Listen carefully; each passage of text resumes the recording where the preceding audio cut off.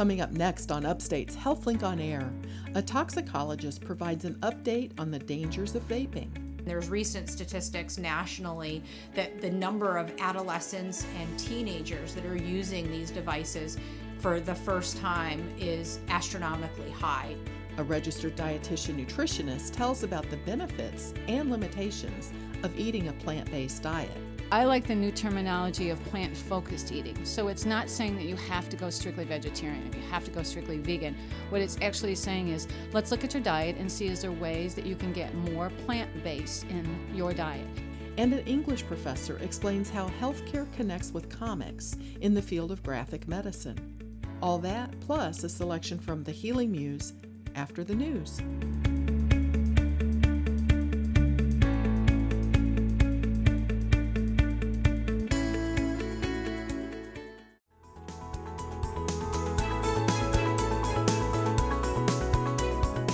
This is Upstate Medical University's HealthLink on Air, your chance to explore health, science, and medicine with the experts from Central New York's only academic medical center. I'm your host, Amber Smith. Today we'll hear about plant-based diets and how they differ from vegan and vegetarian diets. Then we'll learn about the field of graphic medicine, which merges healthcare and comics. But first, some urgent information about the dangers of vaping from a toxicologist at the Upstate New York Poison Center.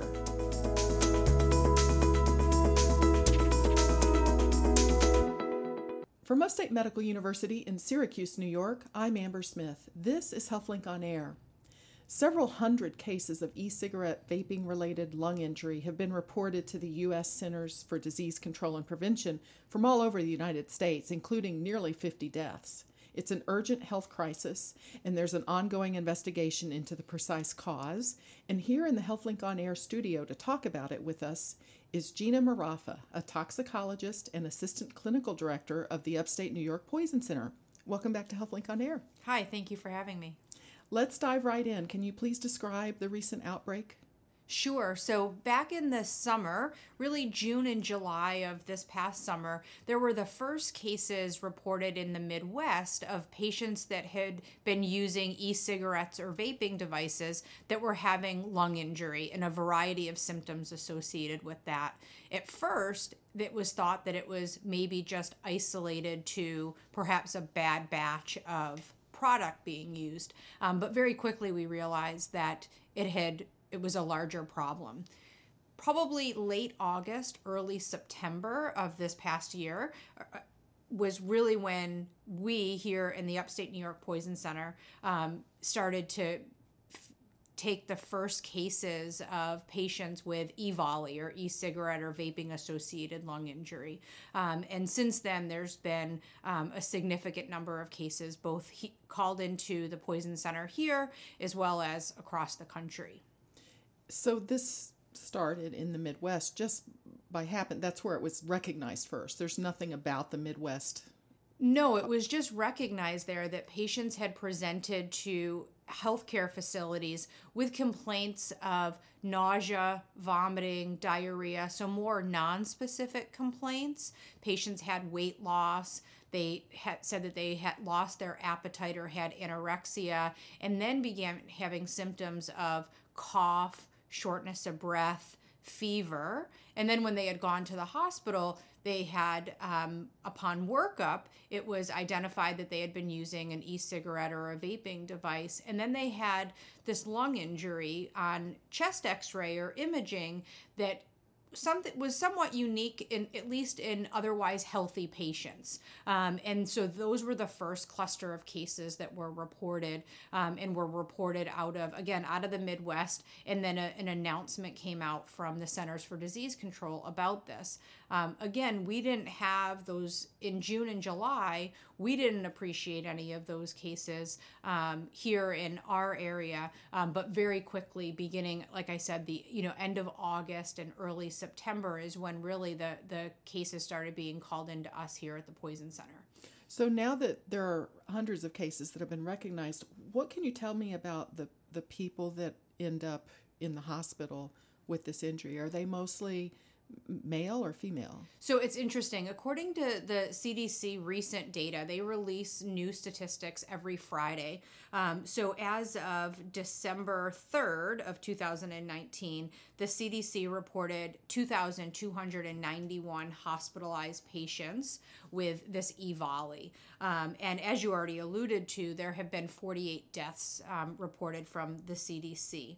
If you look at the statistics from New York State, so from the New York State Department of Health, this is data through December 4th, so only a day off from the CDC data. There are 201 cases reported to the New York State Department of Health, with 117 of those cases being confirmed or probable, so meaning that those patients meet the definition developed by the Centers for Disease Control for EVALI. And so what we're seeing, and this is both in New York State and in national data, it's again across the country, so it's pretty much in every state. There is a large proportion of males. The deaths that have been reported have been largely in older patients, though in New York State there's been at least one death that's been reported by the New York State Department of Health in a teenager. And so largely the deaths are older patients, but again, the age range of the majority of people is relatively young. So in that, 18 to 30 years of age range is a majority of those patients. So, and are these people who are otherwise healthy? So it's hard to say exactly out of all of these patients, but from our experience, these are people that are previously healthy, that again have been using an e-cigarette or a vaping device. What's interesting is that if you look at all of the cases, about 85 or 86% of the cases of EVALI are associated with THC or marijuana use. So a large amount of them are people who are using THC through these devices. Are they people who are previous cigarette smokers? Or are they new to ingesting stuff into their lungs? Well, it's hard to say. So as we know, when we think about e-cigarettes or vaping devices, if you just look globally at the statistics of people that use these devices, when they were first introduced into the market, they were intended for people as an alternative to help them quit cigarette smoking. And certainly there are still the number of people that are using it for that purpose. But what we've also seen, and there's recent statistics nationally, that the number of adolescents and teenagers that are using these devices for the first time is astronomically high. And so there's a large percentage of teens and adolescents that are using these devices that previously were not smokers that just began to use these devices. So as far as the patient characteristics, again, out of all of these, nearly 2,300 patients, it's hard to say how many of them were smokers. We do know, though, that a lot of, at least because of the demographics of people using them, there are certainly people that have no history of cigarette smoking that have been using these e-cigarette devices in the past several months that have gone on to develop this EVALI or this lung injury associated with its use. Now, in terms of theories about what's causing the pulmonary injury, you mentioned THC, that a high number of these patients have been using the THC product. Are there other theories? Well, so it's interesting. So we don't fully understand the mechanism as to what's happening with this lung injury. What we do know is with these devices and with the products or the liquid inside these devices, there's a lot of different chemicals that are mixed both in the liquids and also that are then created when you actually put these liquids under high heat. So the exact mechanism is unknown. What the CDC recently found, though, was that there were high levels of vitamin E acetate in both the product as well as in samples obtained from specific patients from lung fluid that was obtained while they were in the hospital. And so if you look at it, there's, again, these very high concentrations of this vitamin E acetate. And again, we don't fully understand the mechanism, but as of right now, at least according to CDC, they're investigating that the vitamin E acetate is likely the culprit of this lung injury associated with e-cigarettes. So it likely plays some role. It likely plays some role. I think the exact mechanism, again, is poorly understood. We can't fully conclude anything right now because it's still a very much ongoing active investigation. But again, there's a lot of chemicals that are created that people are inhaling when they're using these products. So whether it's multifactorial, whether it is related to this vitamin E acetate, I think it's too soon to say, but is certainly under active investigation. You're listening to Upstate's HealthLink on Air. I'm your host, Amber Smith, and I'm talking about vaping-associated lung injury with toxicologist and assistant director of the Upstate New York Poison Center, Jeanna Marraffa.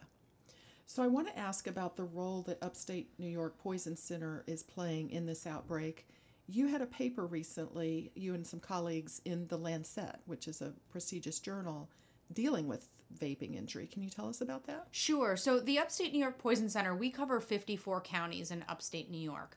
And so we work collaboratively with, again, all of the healthcare facilities that call cases into us, as well as the public.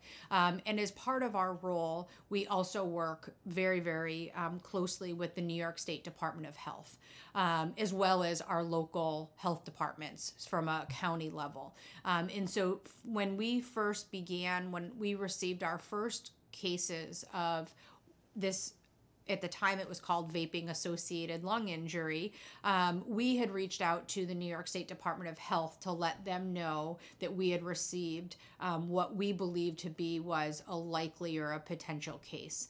And from that, it really became an active, ongoing, collaborative effort with the New York State Department of Health. We have colleagues also at the University of Rochester Medical Center, and they were actually the first hospital, at least that we received cases of this E-volley. And so we worked with the University of Rochester Medical Center. We have a medical toxicologist that works there. They're the ones that actually called the case into us. And then with us, the New York State Department of Health, along with the New York City Poison Control Center, which is the second poison control center in New York State, we've all been working collaboratively, both in receiving cases with this, reporting cases to the New York State Department of Health, and then also worked collaboratively to publish that paper, as well as to create a flow diagram or a flow chart to assist practitioners in evaluating these patients, especially as we're rolling into a very busy time with influenza or flu season. It's really difficult to differentiate flu and other viral illnesses from vaping-associated lung injury. And so collaboratively with the University of Rochester Medical Center, the New York City Poison Control Center, and the New York State Department of Health, we all work together in creating that diagnostic flowchart, again, intended for healthcare professionals to be able to help them evaluate and manage these patients a little bit easier. So is there an agreement on how to diagnose this? Well, so it's difficult as far as, so really what the diagnosis is, it's very multifactorial. So thinking about other causes of illness and using what the definition from the Centers for Disease Control is really what dictated the beginning of this flow chart. So really evaluating patients for concurrent illness, comorbid disease, again, influenza and other viruses, cardiac history. And then there are some specific tests to obtain, specifically like a chest x-ray or a CT scan, really looking at the lungs more specifically and looking to see if there are some findings that we've seen most consistently show up within these patients that have E-volley. So again, it's usually an extensive medical workup that these patients undergo.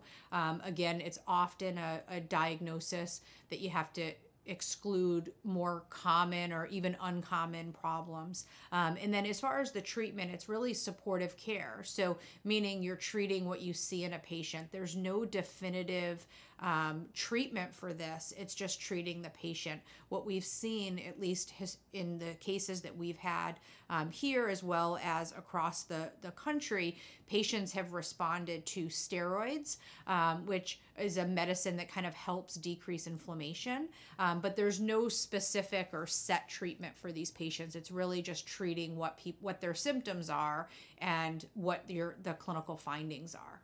I read about one of these patients needing a lung transplant. Yes. Elsewhere in the country. Yeah. So and I don't recall where it was. I think it was in Michigan. I read about the same patient who required a double lung transplant. Some of these patients have been very, very ill. If you look at some of the CDC number, again, there's 48 deaths with this, but then there's also been patients who have been severely ill in the ICU, on a ventilator, or needing a tube to help them breathe. Again, that one case that was reported of someone needing a lung transplant, or even, again, something like ECMO, which is a method to help really stabilize somebody, which is more of an intensive care medicine. And so some of these patients have been quite dramatically ill. And then there are some that are sick, requiring hospitalization. And then there are also, on the same end of that, some patients that are being able to be managed as an outpatient by their primary care physician. It sounds like this is sort of an acute illness, or it can be. Do we know about any chronic illnesses tied to vaping, or has that been around long enough for us to see that? So that's a really good question. So this is, again, very acute. This is I think that this is an acute epidemic, if you will, of vaping, of a problem associated with vaping. But what we also don't know, and you make a very good point, what are the chronic health effects of vaping? And at this point, we really don't know that. I think certainly there's some theories out there. There's been a few reports and some warnings about vaping causing seizures. There's also been, some concern of, well, what happens to people who vape every day? Is there chronic lung injury that happens? And I think that we just don't know a lot of those chronic health concerns secondary to vaping, because it hasn't been around that long that we really know the long-term effects that are very well known with cigarette smoking. Well, if someone is set on vaping, they want to do it, but they don't want to end up in the hospital. Do you have advice for how to do it safely? Well, that's an interesting question. So I think that right now, and especially with this recent information from the CDC is recommending, obviously, that people don't vape, but especially avoiding THC, specifically THC obtained from informal sources. And so avoiding those products. I think that's the most important thing right now. With that being said, I think that we don't know the long-term effects of vaping. And I think that if you are vaping, it's really important, I think, that if you talk to your healthcare provider, to really talk about ways to potentially begin that process of stop vaping, especially because even we know just the effects of nicotine and what that does as far as the tolerance and dependence on nicotine. And so I think talking to your healthcare provider about ways to be able to stop that is an important thing as well. But as of right now, at least as it relates to this outbreak, I think the most important thing is to avoid vaping anything from, and particularly any informal sources.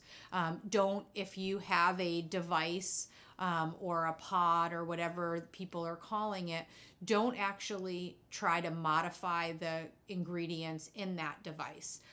Don't buy anything that isn't from a manufacturer. Again, so these informal sources seems to be where the biggest problem is. So avoiding anything like that, whether it's THC or not THC, avoiding anything don't try to make your own liquid or buy liquid from somebody else to be able to, and then put it into your device, or important take-home points. Well, good advice. Thank you so much to Jeanna Marraffa, a clinical toxicologist and assistant clinical director of the Upstate New York Poison Center. I'm Amber Smith for Upstate's podcast and talk show, HealthLink on Air.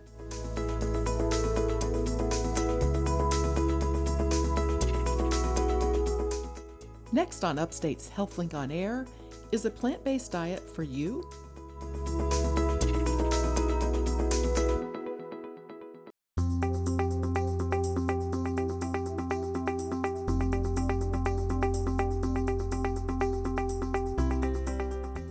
From Upstate Medical University in Syracuse, New York, I'm Amber Smith. This is HealthLink on Air.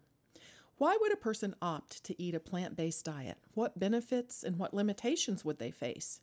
With me in the HealthLink on Air studio to explore vegetarian and vegan diets is Upstate registered dietitian nutritionist Maureen Franklin. Welcome back to HealthLink on Air. Thank you. Now let's be clear about the terms I just used. What is the difference between vegetarian and vegan? So vegan is a person who would exclude all animal products. Vegetarian is someone who might include, there's different categories called like lacto-ovo. So some people might include some dairy, other people might not include any dairy. Then there's the new term flexitarian, which people might include a little fish, maybe some meat once in a while. But the vegan is more primarily all avoidance of any kind of animal products. So the vegan would not have any dairy, but No. would eat mostly vegetables. What we're basically talking about, more plant-based. So then what does plant-based mean? So plant-based is kind of a new way of thinking in terms of getting people to go more. And the term vegetarian or vegan, I think sometimes scares people or that puts them off a little bit. So I like the new terminology of plant-focused eating. So it's not saying that you have to go strictly vegetarian or you have to go strictly vegan. What it's actually saying is, let's look at your diet and see is there ways that you can get more plant-based in your diet. So we talk about Meatless Mondays, so that's kind of leaning towards that, saying let's go away from meat a little bit more. Let's maybe do a veggie burger, or let's get more beans or lentils into our diet. So the plant focus, I think, is a nicer, easier way of people to saying, oh, okay, I'm just going to try a few more plant-based recipes. I'm going to do this. Maybe I still like a little bit of meat in my thing, but I'll make less. An easy way to think of it is not make the meat the star of your plate. Make it the side dish. All right, so you could have meat occasionally, or dairy. You could, but and focus I think a that's lot it. on. And I think that's the thing. It's a plant-based focus for you. If you want to go strictly and you want to do heavy on plant-based, that's a personal choice. If you say, well, every once in a while I like some chicken, I like some fish, again, that's focusing on what can work for you. But the healthy part of it is going more towards that plant-based, because we're seeing all the literature help us look at plant-based as being healthy, heart health, cancer, all the different research that's coming out about it. Now, I read a story in The Economist saying that a quarter of Americans between ages 25 and 34 say they're vegetarian or vegan. Does that sound about right? Do you Sounds see it. And things that I've been reading is more in terms of the whole millennials and in terms of the whole new generation. They're looking at things in a different way than people in other generations look. They're looking at it in terms of carbon footprints. They're looking at it in terms of economics. They're looking at it in terms of their personal preferences of what they feel, what their beliefs are, and do they not want to have any meat. So yes, I think that's probably a very good number. Well, that same article said that sales of vegan foods in America rose 10 times faster than food sales as a whole during 2018. Oh. And you see more vegan products on store It's shelves, an right? explosion. It's a total explosion, I think, in terms of it. I mean, I remember years and years ago, you used to say, people would talk about getting a veggie burger and be like, what? And it was like very difficult to find. Morningstar Farms, very well-known company. But now there are so many companies, so much of things that are out there, which I think is good. But I do think as consumers, we need to look at, what do you want out of that product? What are you willing to spend? And what's it taste? So Right. sometimes it's all those things that we need to look at. So in other parts of the world, other cultures, do you see plant-based or plant-focused eating more frequently? I think we do. I think that's just part of their culture. When we look at things in terms of falafel patties, years ago, people were like, whoa, you're eating a falafel patty? Now they're very commonplace. Now we're getting into more of those plant-based things. The Indian culture with more of their plant-based curry dishes, those kinds of things. More vegetarian type things that we see in those cultures, yes. And I think we should learn from that. Well, let's talk about what are some of the reasons behind why a person would choose a plant-based diet. So some people might choose it from a medical standpoint in terms of it, because when you look at plant-based, we're looking at a higher fiber. We're looking at a lower fat type of food, especially when you get into like dried peas and beans and lentils. We could look at it from an economic standpoint. Meat is expensive. Canned beans, lentils that you could cook up yourselves, very, very economical in terms of it. And then it could just be a personal decision in terms of that, again, going more towards vegan, wanting to stay away from any animal products or animal-based products. So the eat local trend has been popular. Does that play into the environmental also? Oh, I think so too. Yeah, because again, get to know your farmer, and I know we've talked about that. Going to your local market. How does that farmer? What are they doing as far as their growing practices? And getting to know them and saying, okay, how do you do this? And then supporting them locally, I think, is another big key.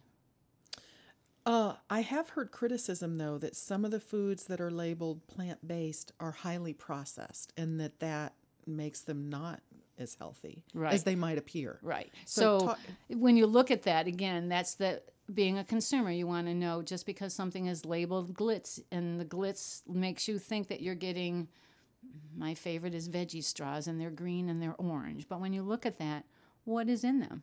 Are there any green beans? Are there any carrots? Maybe there's a hint way, way down at the end of the label. So you're taking a plant-based, unprocessed food, and as it goes down the line, it can become more and more processed to the point, like I know we had talked about, it can be ultra-processed. So is a potato great? Yes, because you can get a potato. You can get a skin. You can get a sweet potato. But as you go down the line, what's happening to those potato chips? We don't have the skin on them. They're processed. Salt's added to them. And then that's the thing you have to think about. What's happened to that plant, and has added sugar been added to it, added salt, added fat, so you're taking it away from that natural state, which is the best, and making it more processed. You're listening to Upstate's HealthLink on Air. I'm your host, Amber Smith, and I'm talking with registered dietitian nutritionist Maureen Franklin, and we're talking about the benefits and the limitations of eating a plant-based diet. Now, why would someone on a plant-based diet want to periodically include meat or fish or dairy? Is there something in a plant-based diet that's lacking that you can only get? People on a vegan you have to be very careful in terms of B12. So again, would have to be careful that you don't have a B12 deficiency. But that's again something you would want to check with your doctor. You would want to talk about. So that provides that.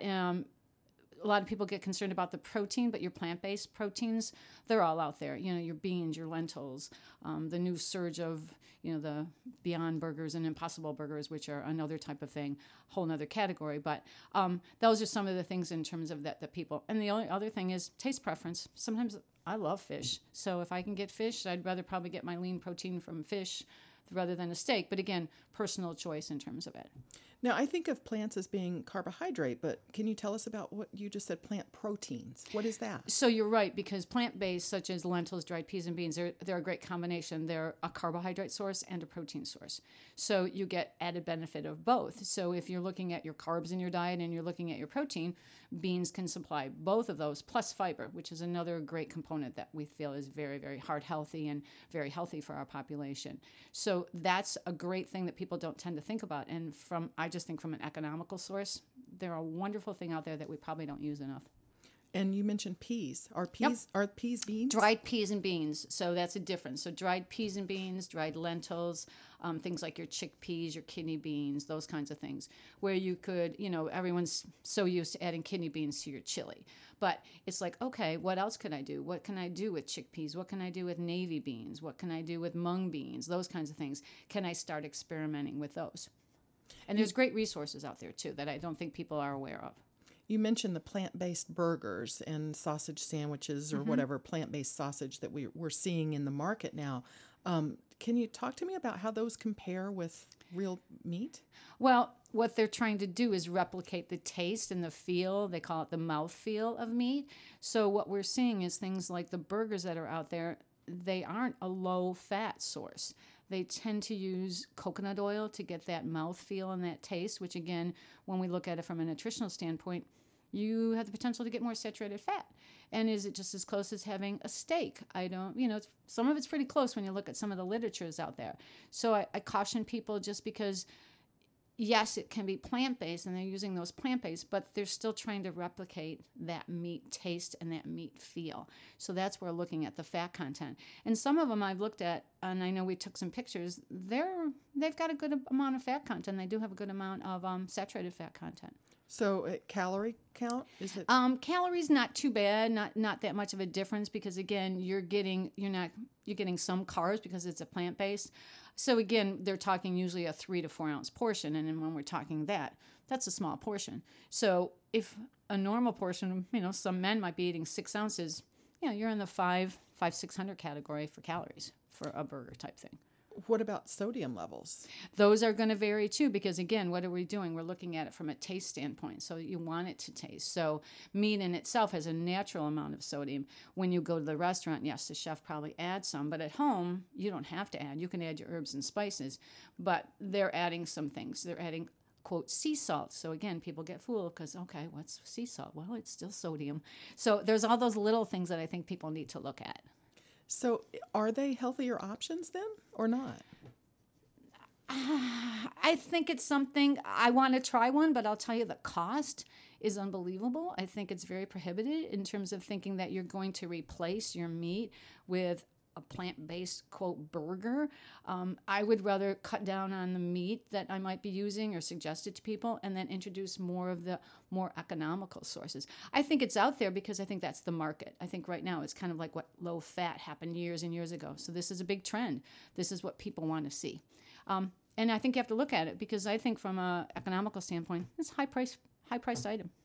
Well, as we get into the cooler months, can you walk us through how a crock pot can be a nice way to experiment with plant-based eating? Oh, easy, because you could start with any kind of base. You could start with a broth base. You could start with stewed tomatoes type base. You could start with tomato juice if you wanted to. And then you can add whatever kind of vegetables that are there. You could add eggplant. You could add onions. You could add peppers, whatever.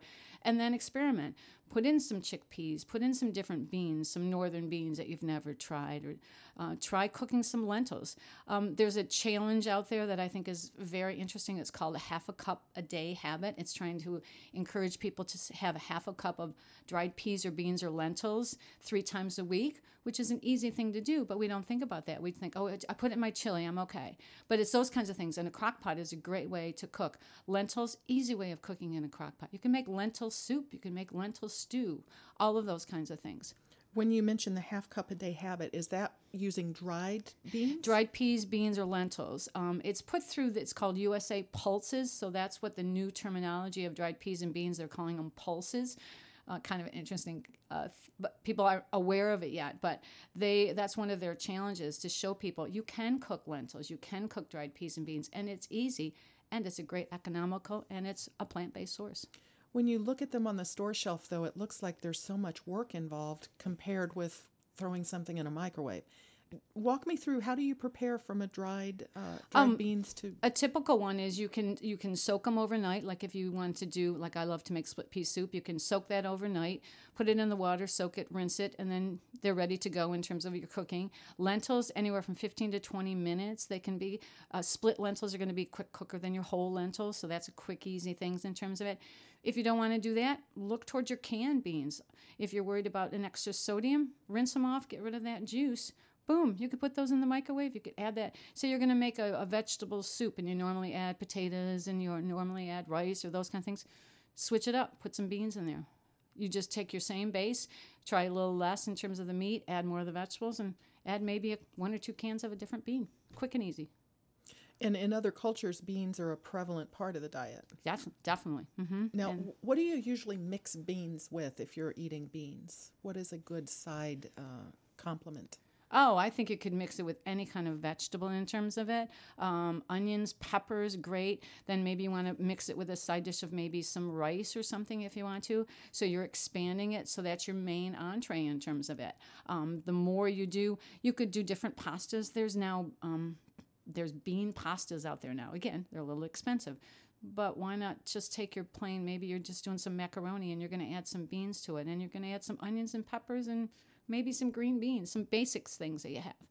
Now, beans, there's so many different types of them. Do they have different flavors, or do you find that you need to sort of use your own spices for them? I think you need to use your own spices, and I think it's something is the difference with the different dried peas and beans is the consistency.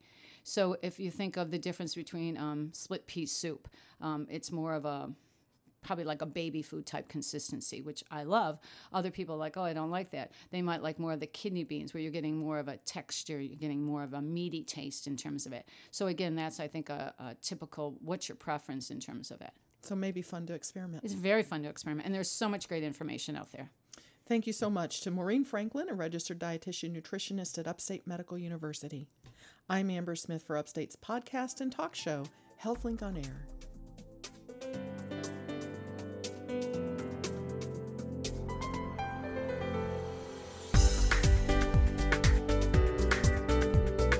Coming up next, what can you learn from graphic medicine? You're listening to Upstate's HealthLink on Air.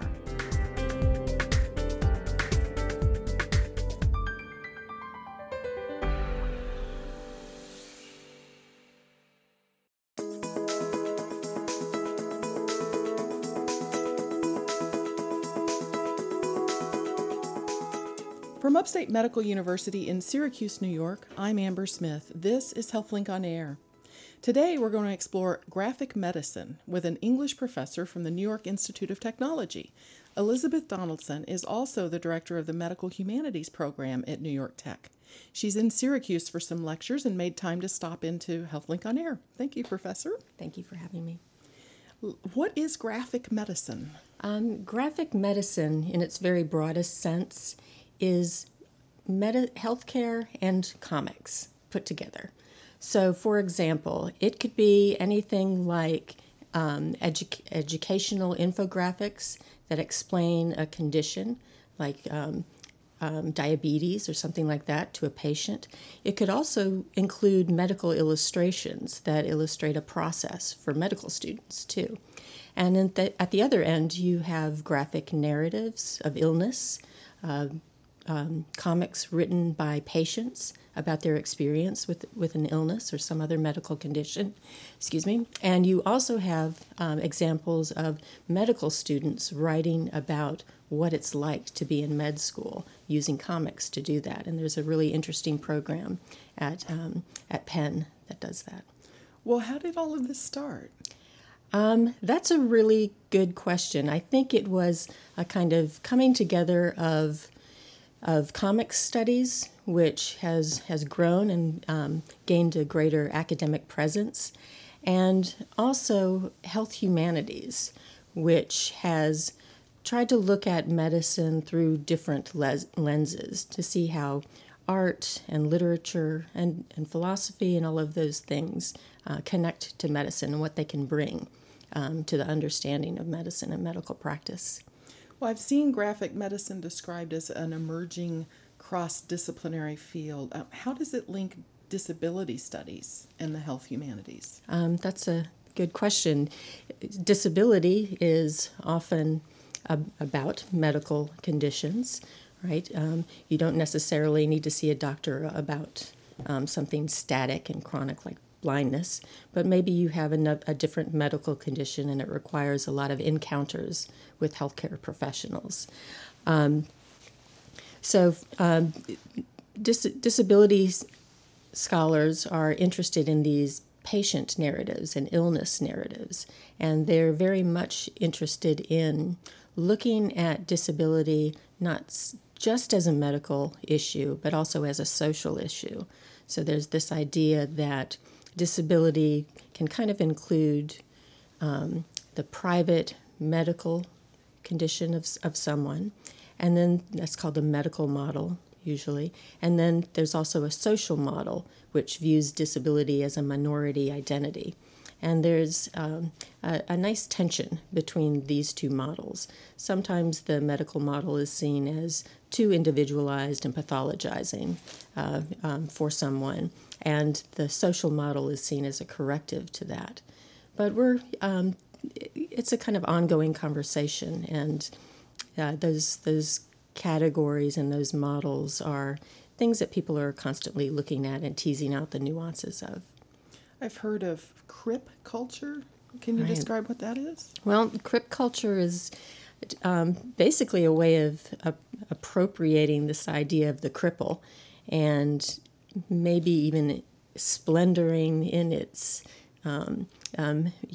messiness and its abject status, and and then elevating it, saying, "Yeah, I'm a cripple, but so what?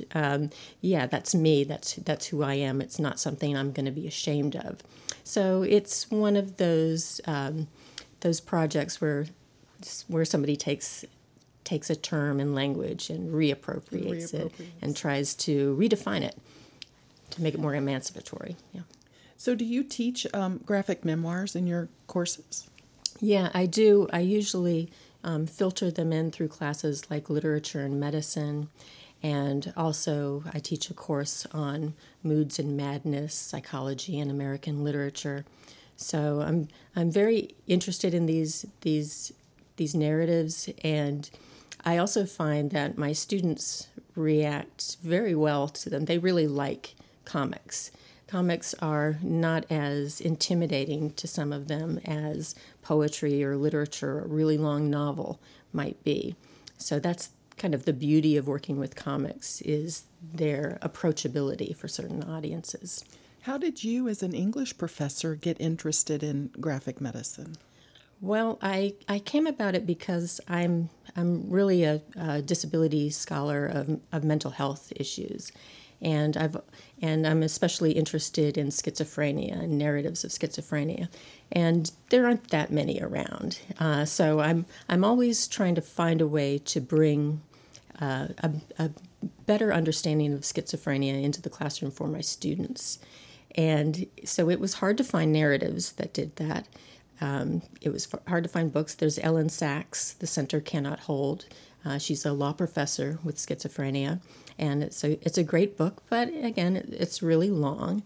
And Ellen Sachs is a kind of super crip, a psychiatric super crip. There aren't too many Ellen Sachses out in the world, so I was looking for other texts that my students could engage with. And so I was looking in the field of graphic medicine and graphic memoirs, because I thought, oh, here's something that really lends itself, right, to this kind of quicker communication with students. So I found things like Seraphin's Asylum Squad. It's a webcomic about mental health experience that was diagnosed as schizophrenia. And I also came upon Daryl Cunningham's Psychiatric Tales, which is a nice collection of short comics based on his experiences working in a psychiatric ward in England. And he's an artist that also has a lived experience with anxiety. So he's a really good communicator and has a great empathy with these patients. So he has a really nice little chapter in that book titled Schizophrenia, which goes through all the misunderstandings people have about that condition, like linking it to violence, etc. And then he kind of works on dismantling those bad stereotypes and those harmful stigmatized associations. You're listening to Upstate's HealthLink on Air. I'm your host, Amber Smith, and I'm talking with English professor Elizabeth Donaldson about psychiatric disability, crip culture, and the humanities. So let's talk about how graphic memoirs challenge stereotypes of mental illness and psychiatric disability. I think today maybe there's a tendency to view people with severe mental illnesses as dangerous. Or as so unlike other people that they're difficult to understand. So a mental health memoir helps us to understand that the person with this condition really is a lot more like us than we might have imagined before. People with mental illnesses are not more prone to violence. They're more likely to be victims of violence, for example. They do have thoughts and feelings. We do, like everyone else. So it helps humanize people who are sometimes vilified in conversations about public health issues like gun control and things like that, and in news stories that really kind of leap to this association of violence and mental illness. Is that what makes mental health a good topic for graphic medicine, just because maybe there's some mystery that people don't realize about? Yeah, I think Jessica Gross, who is a scholar at St. Louis Pharmacy School, talks about how mental health, graphic medicine makes mental health issues visible. It makes the invisible visible. So we don't really know what's going on inside somebody else's mind. We don't really know what it feels like to go through anxiety or depression or something like that we haven't experienced. And comics, kind of that medium, forces the artist and the writer to make it visible in a way that is can be easier to comprehend for some people. So it's easier to comprehend, but in terms of the difference between a graphic memoir and a written memoir from the author's point of view, right. Talk to me about the difference from the creation of this. Yeah, when something's written, you have the words, you can hear them in your mind, and maybe you have a visualization when you're reading something. When you're looking at a comic, it's kind of already there, embodied for you. And this notion of comics being so embodied might be important to that understanding, right? It shows us how the body is reacting. It shows us how the person, right, is reacting. And maybe some people sort of express themselves better through a comic than through words, right? Yeah, absolutely. Everybody has their different medium, like everybody has their different learning style. Some people like poetry a lot. Some people are scared to death of it. Some people love to read, like me. And some people like to read graphic memoirs. So they're a great medium. They're a fun medium, and some of them are really beautiful. The artwork is really amazing. So it's a pleasurable experience. So how would you advise someone who's new to this genre of the graphic novel or the graphic memoir? Where should they start? And how? Tell me some titles that they would be able to... Well, I mean, if you look at Fun Home, which is a blockbuster graphic memoir turned into a Broadway play, that has an underlying disability theme of OCD, obsessive compulsive disorder. So it's kind of there in the more mainstream comics. But if you want to look for something more specifically about disability, something like C.C. Bell's El Defo would be nice. David B's Epileptic, about his brother's experience with epilepsy.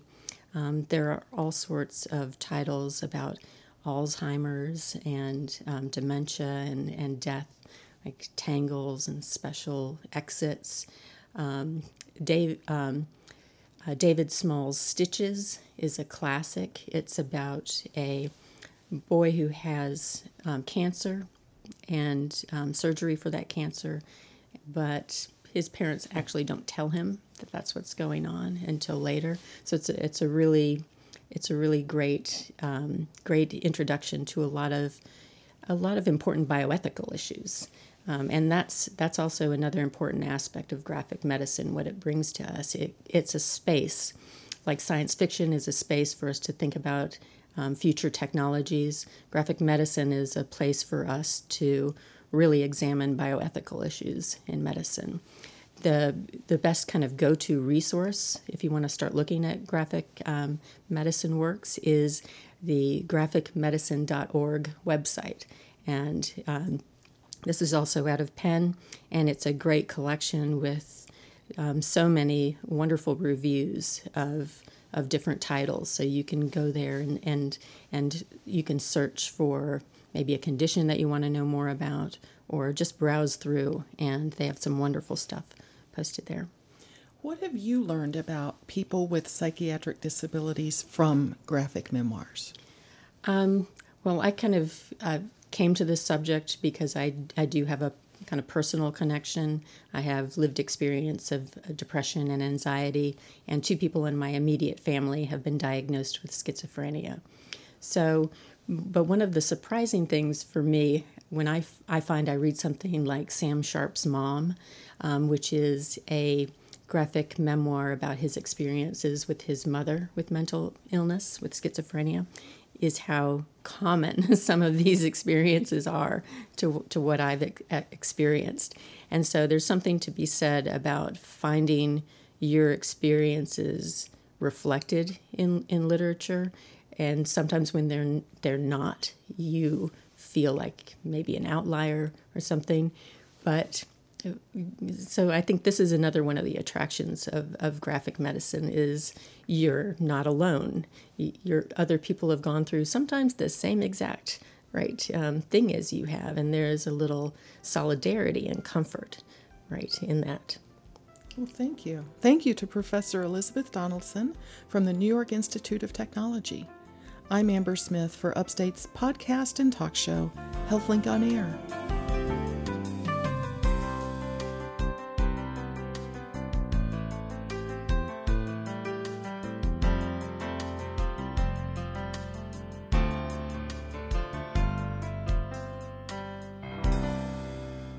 And now, Deirdre Nealon, editor of Upstate Medical University's Literary and Visual Arts Journal, The Healing Muse, with this week's selection. Bridget Meads describes an unexpected encounter in her poem titled Exit at Triphammer. The meeting is not personal, and yet it is highly emotional. Exit at Triphammer. You were not easy to love, sprawled off the off-ramp dirt, March rain from above darkening your stained shirt. I parked the car and walked back calling help. Is he alert? Needle in arm, arm with tracks, the red and orange lights encroaching. You are what the world lacks. The sky was full of birds approaching. You will not see their flight, nor rain ceasing, the light reproaching. I paused, looked left, then right. The delay in my day was slight.